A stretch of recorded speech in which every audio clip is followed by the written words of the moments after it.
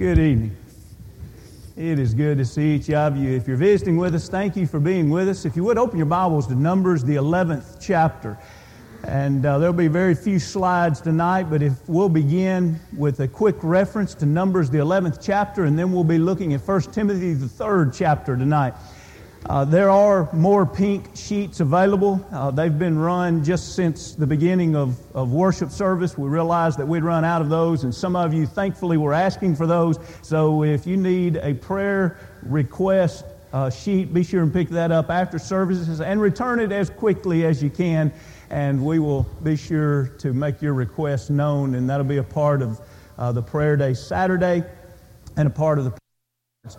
Keep in mind, Saturday, as you're out and about, make plans to be here at least once. And then if you're out and about and you're passing by or close to the building on the hour, stop in again.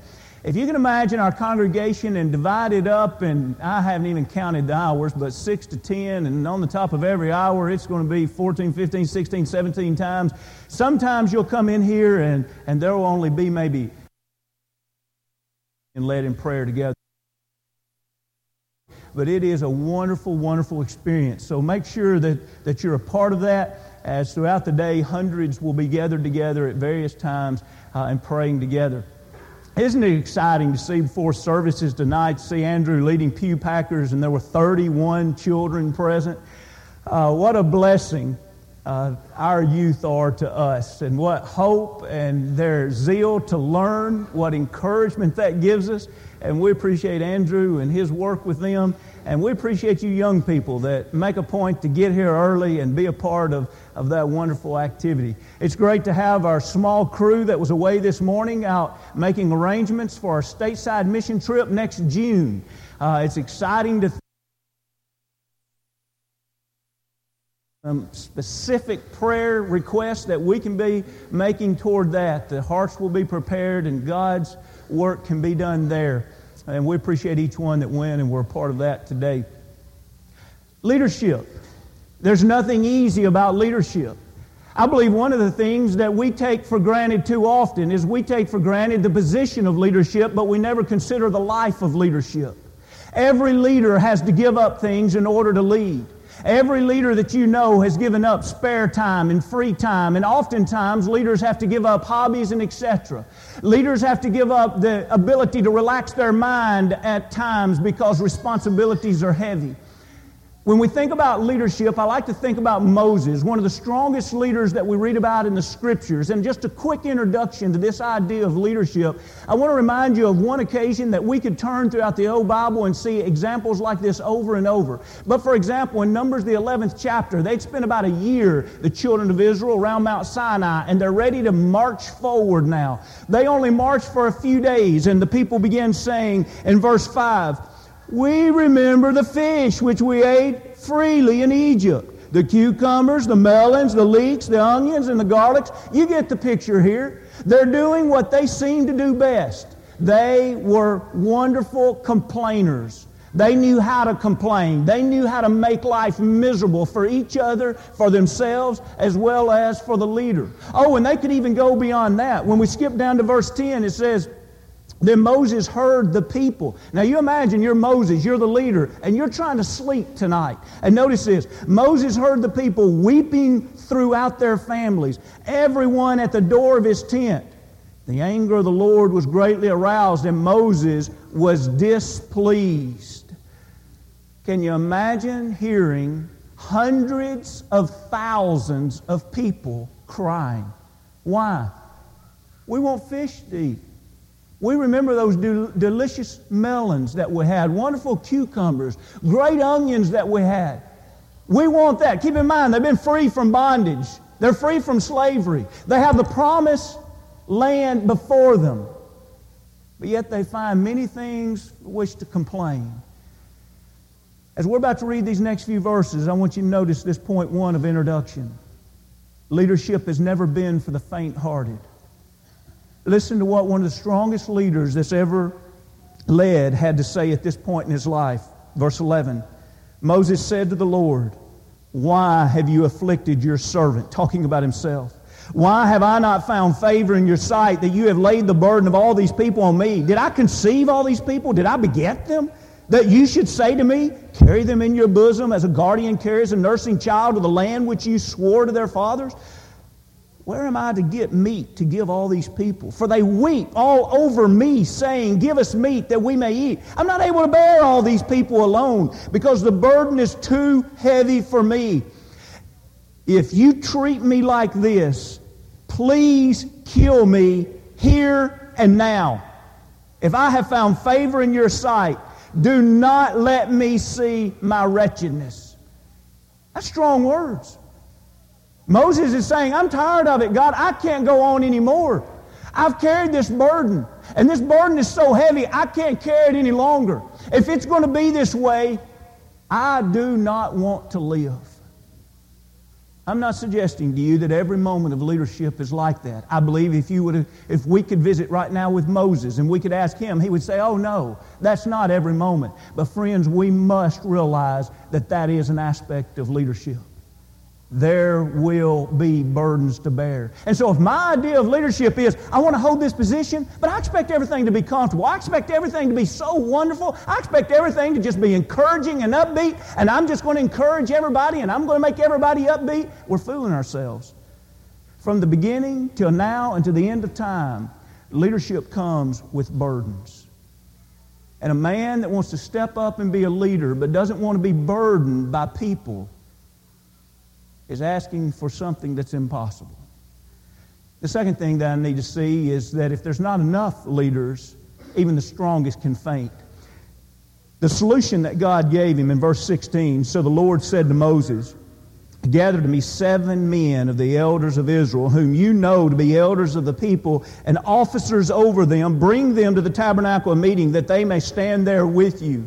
And as the story continues to read, God has these 70 men to be able to receive the gift of prophecy, and they're able to go out into the camp and speak to everyone. Think of the help that was to Moses. It was Moses trying to speak to the people. It was Moses trying to deal with these people. And now God says, Moses, I'm going to give you 70 helpers. You go out and find men that are already shown leadership ability. And we're going to give them a special gift, and they're going to help us take care of this situation. And so it is. Anytime a number of people grow, the number of leaders must increase, or the leaders that are present are going to feel very much overwhelmed. But even Moses had to be reminded of this third point. And that is, great leaders have to trust God. Look with me, if you will, in verse 23. And the Lord said to Moses, has the Lord's arm been shortened? Now you shall see whether what I say will happen to you or not. Can you imagine what went through Moses' mind? Yes, Lord, you told me to go and warn Pharaoh of those 10 plagues, and every one of them took place just as you said.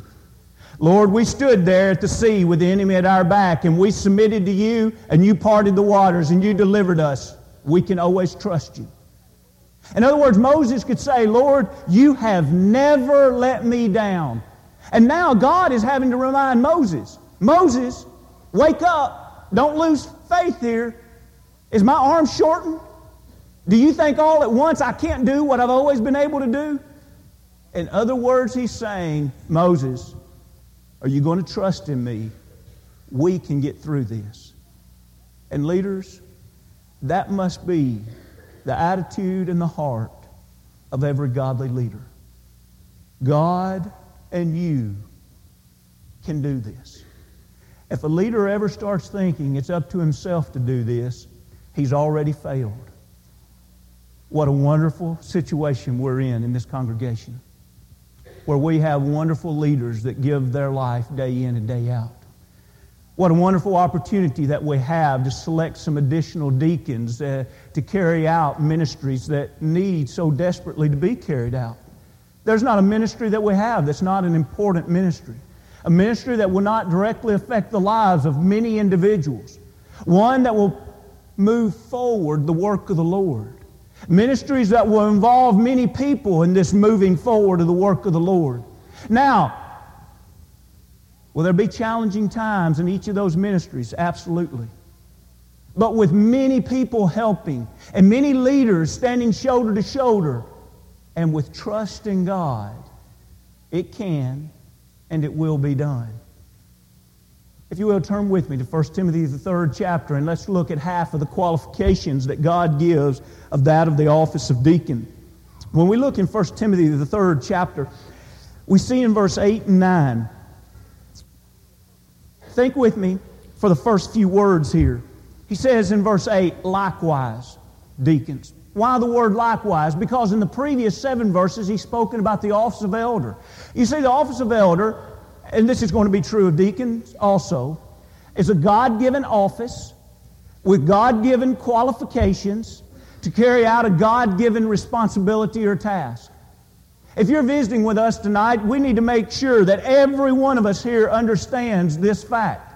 We're not talking about anything tonight that man has designed. God is the one that has designed these offices.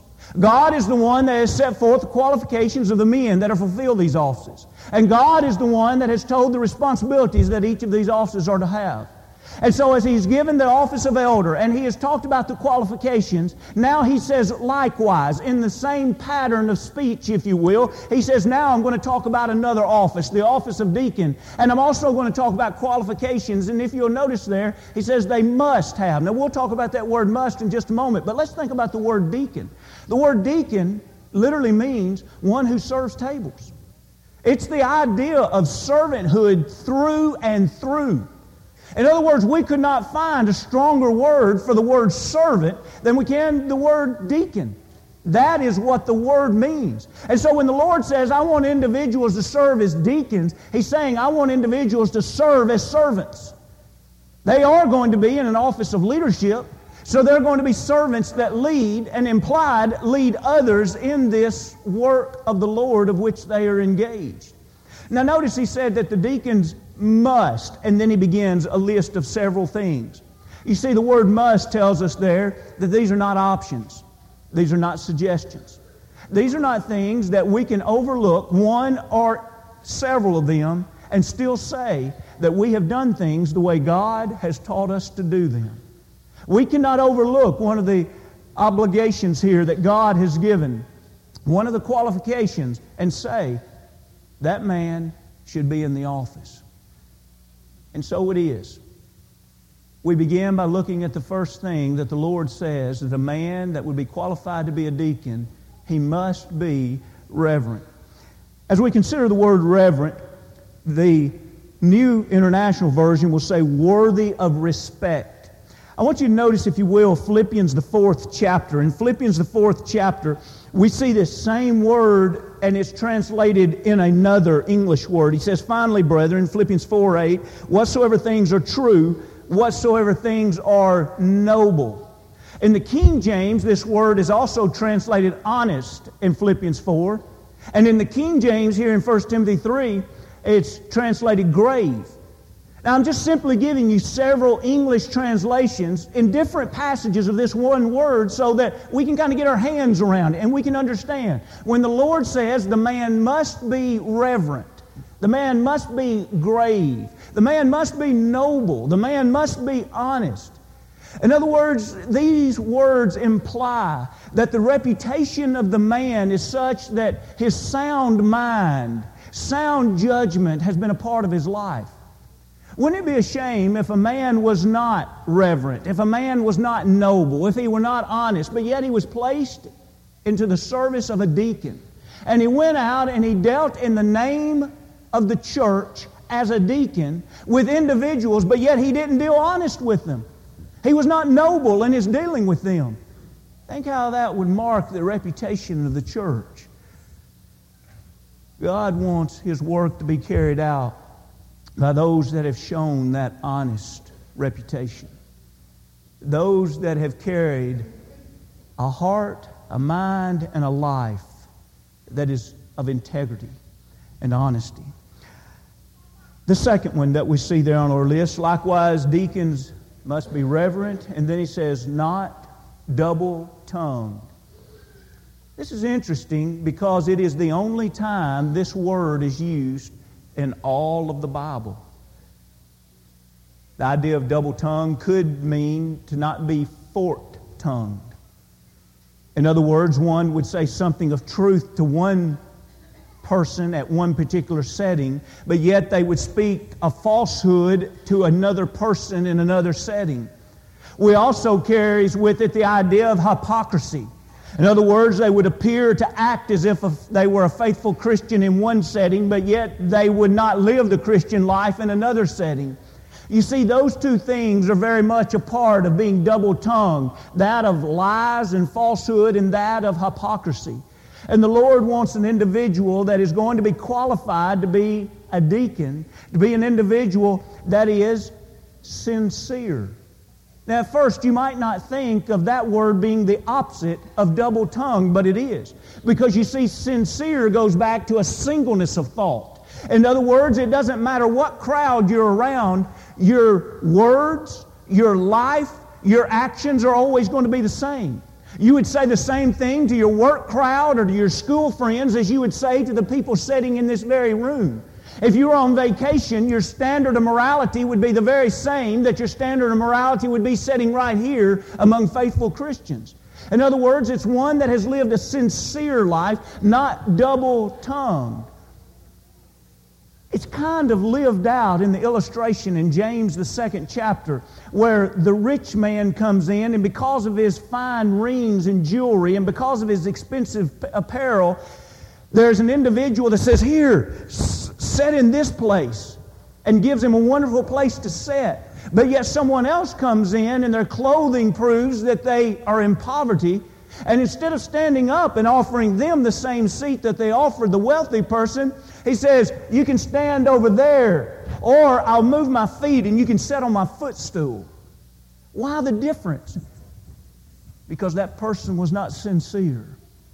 That person had one standard of which they held for those that they esteemed to be wealthy, and had another standard that they held for those that they deemed to be in poverty. This idea of not being double-tongued, it's not just in speech alone. It's what our heart causes our tongue to say. And so it is, a man must be, going back to an expression that was a part of our young people's retreat recently, a man must be real. He must be an authentic Christian through and through, day in and day out. Notice this third qualification here as he says, not given to much wine. It's interesting, out of all of the things that could be addressed, and if you will be turning to Proverbs, the 20th chapter, out of all the things that could be addressed, as he gives only about 10 qualifications, one of the things that he brings up is the danger of addiction. The idea of not given to much wine could also be described as not addicted to wine. In other words, the danger of a man giving his life over to anything that is harmful to him and to his reputation would cause him to not be qualified for the work of a deacon. Here's what the old proverb says in words of wisdom from Proverbs, the 20th chapter and verse 1. Wine is a mocker. Strong drink is a brawler. And whoever is led astray by it is not wise. Wine is a mocker. How many individuals under the influence of wine have said things and done things that those around them could laugh at them, could mock them? Things that they would have never done and said if they would not have been under the influence of that wine. Strong drink, he says, is a brawler. How many contentions have there been? How many fights and brawls have there been because of strong drink? When we think about family and domestic violence, so oftentimes alcohol is associated with that. When we think about sporting events and we think about fights that break out in the stands, almost immediately people assume that alcohol is involved in that brawl because it so oftentimes is.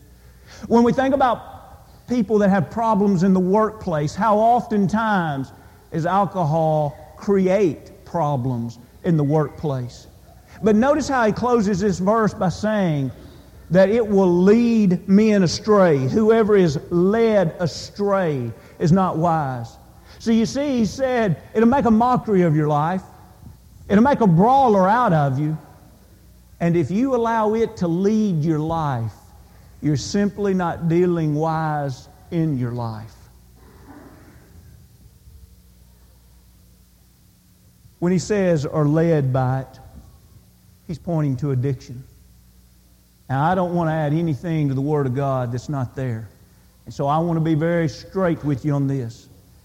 I think there's a principle here that we can apply even more than alcohol.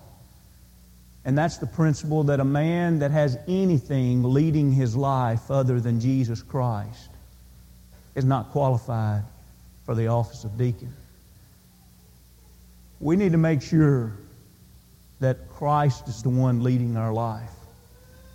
If an individual has drugs leading their life, if an individual has pornography addiction leading their life, if an individual has gambling habits that are leading their life, you put anything in that blank other than Jesus Christ, and that person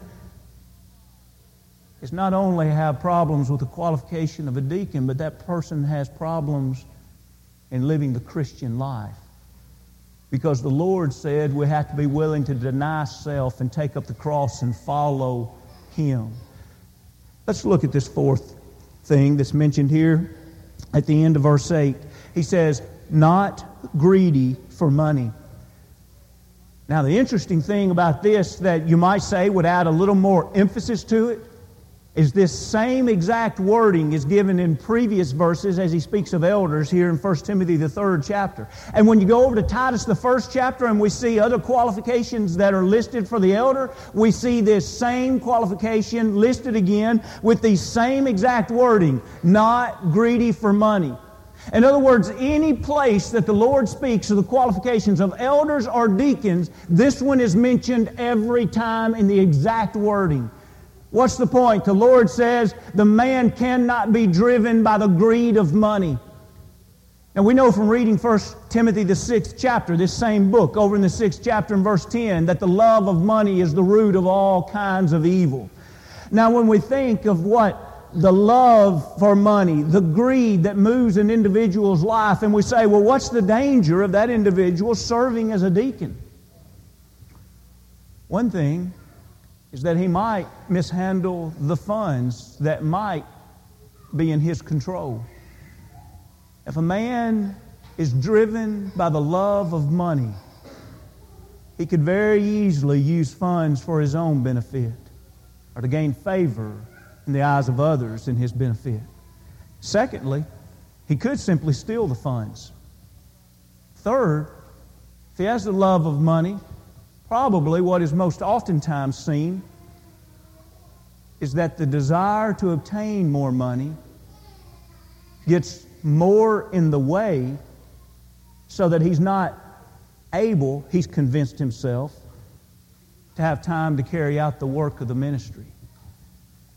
In other words, we're talking about a balance here that can only be found if one does not have a love for money. You know, the longer I live, the more I realize that balance is the key to successful, happy, holy, spiritual life. That balance where you say, this is the amount of time that I'll place in my career. This is the amount of time that I'll give to my family. This is the amount of time that I'll spend in the work of the Lord's church as a member of the Lord's church. And this is the amount of time that I invest in my life in daily devotion and growing closer to God by knowing His Word and praying to Him. I would guess that most of us here tonight, if not every one of us, would say, I agree with that. It is hard to balance all of those things. Well, if you want to turn those things completely upside down, you place greed in that mix, and you'll slight every one of the others. A man that is greedy for money can find all kind of time to work and make money, but yet he'll slight his family, he'll slight his personal devotion and study to God, and he'll slight the work of the Lord's church. The Lord knows that better than you and I know that. And He says, if that man is greedy for money, don't let him serve in the office of deacon. Don't let him serve in the office of elder. Also, let's notice this ninth one. He says, it's the fifth one in verse 9. Holding the mystery of the faith with a pure conscience. Notice he said the mystery of the faith. Here he's not talking about his own personal faith.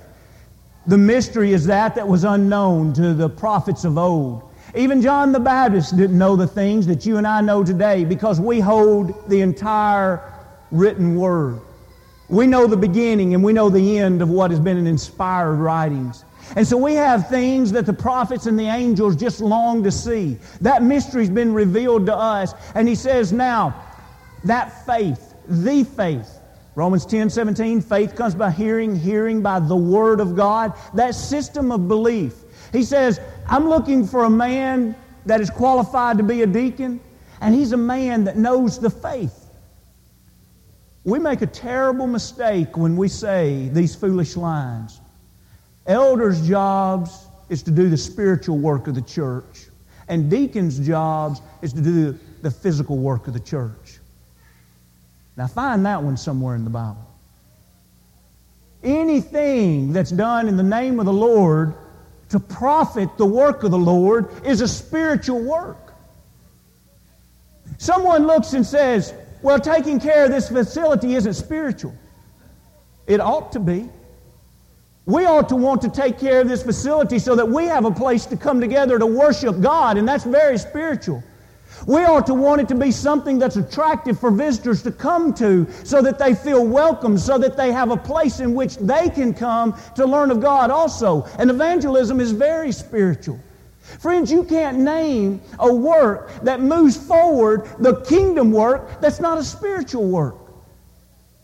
And so it is. God says, I want every man to be a spiritual man. I want him to know the faith. And notice this.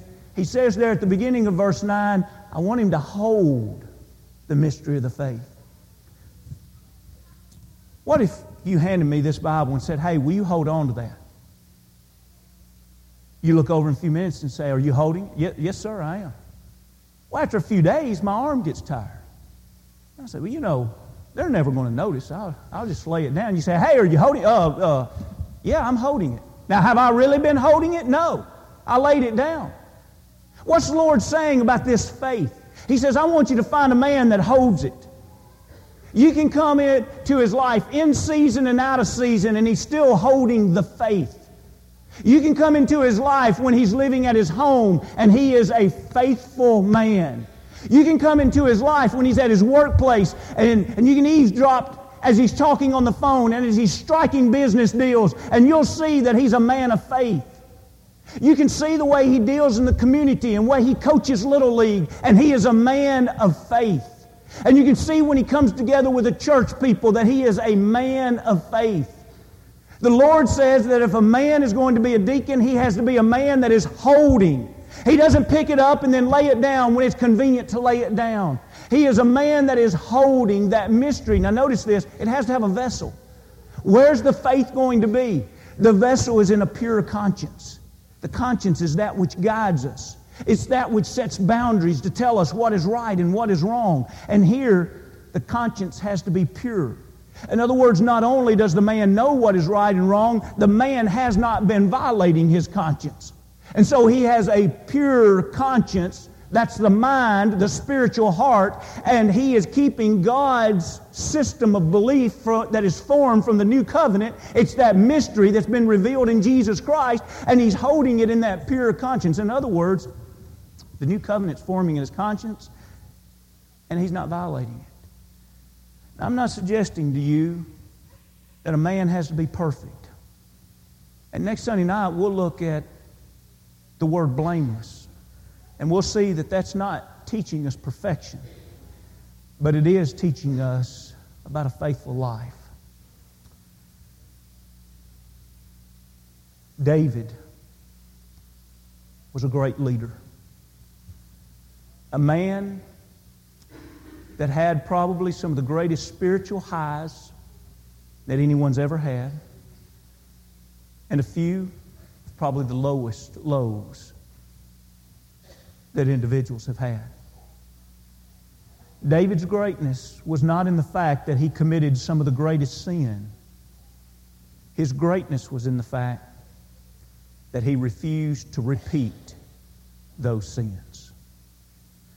That's why David could be called a man after God's own heart. Tonight we're about to extend an invitation. And we know that there's no one here perfect. But on behalf of our Lord, we want to ask the question, have you been forgiven? What a wonderful blessing to be able to be baptized into Christ for the remission of our sins. What a wonderful blessing once we become a child of God. If we strayed like David, we can come back to seek that joy of salvation that can only be found through God, His grace, and the blood of His Son. Tonight, let's make sure that as we go throughout this week, let's fervently pray about our ministries, our kingdom work in this place. Let's pray for every man that has given his life to be a deacon. Let's pray in thanksgiving for those that have served and were recognized this morning. We love and appreciate those men for the many, many hours that they have given. And let's pray for those that will come in and step into that same God-given office by God-given qualifications to do a God-given work. But as we leave here, let's make sure that our life is right with our God. Greatness is not in ourselves. It's in receiving what our great God has to offer. If we can help you in any way, come as we stand as we sing.